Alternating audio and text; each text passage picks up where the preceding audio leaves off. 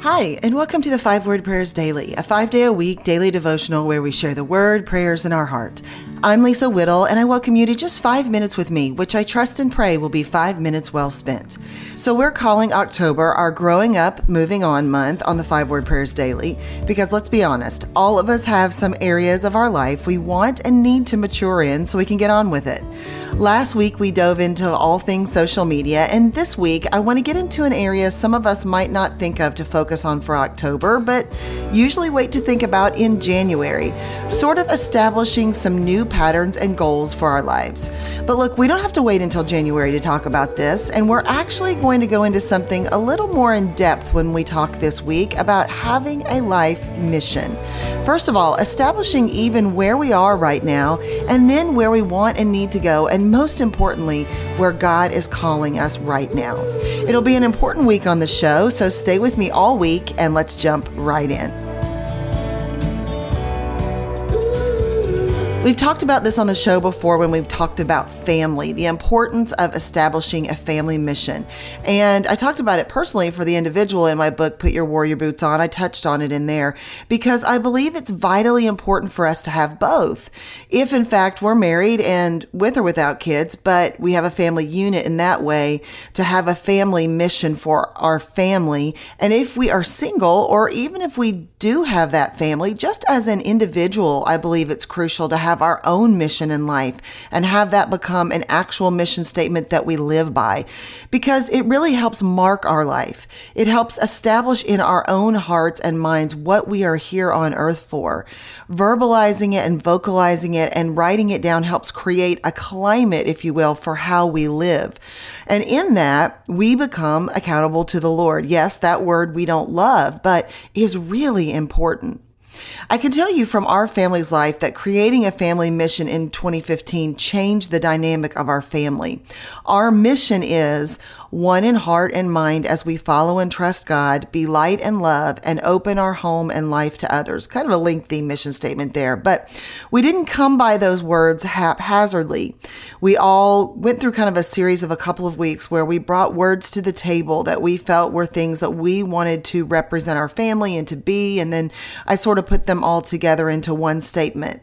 5 people weighing in made it for a little bit longer statement than maybe a personal one would be. And my personal mission statement also was formed around that same time, to want God most and lead others in that same pursuit. That's my personal mission statement.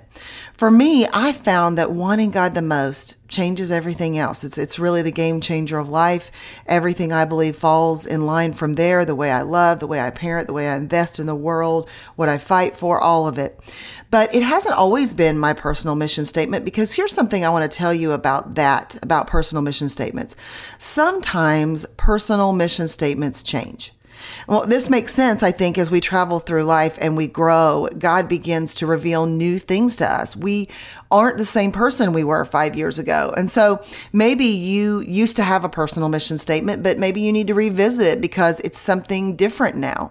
I don't suggest that we change it out every few years. We need to be committed to a lifestyle of something, but sometimes our mission statement will change as we grow and change as a person. And that's something that happened to me.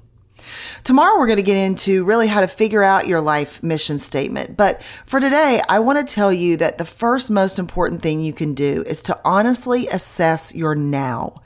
Where are you right now with God? Where are you right now with kingdom living? Are you serving? Are you giving? Are you living out the first and second commandments talked about in Matthew 22 to love God first and then love God people second? In order to know what your life mission needs to be, you have to first know where you are right now. So sit down and really kind of rate yourself in the areas that Jesus gives in the Word as non-negotiables. Faith. Remember in the Bible, he says, without faith, it is impossible to please God.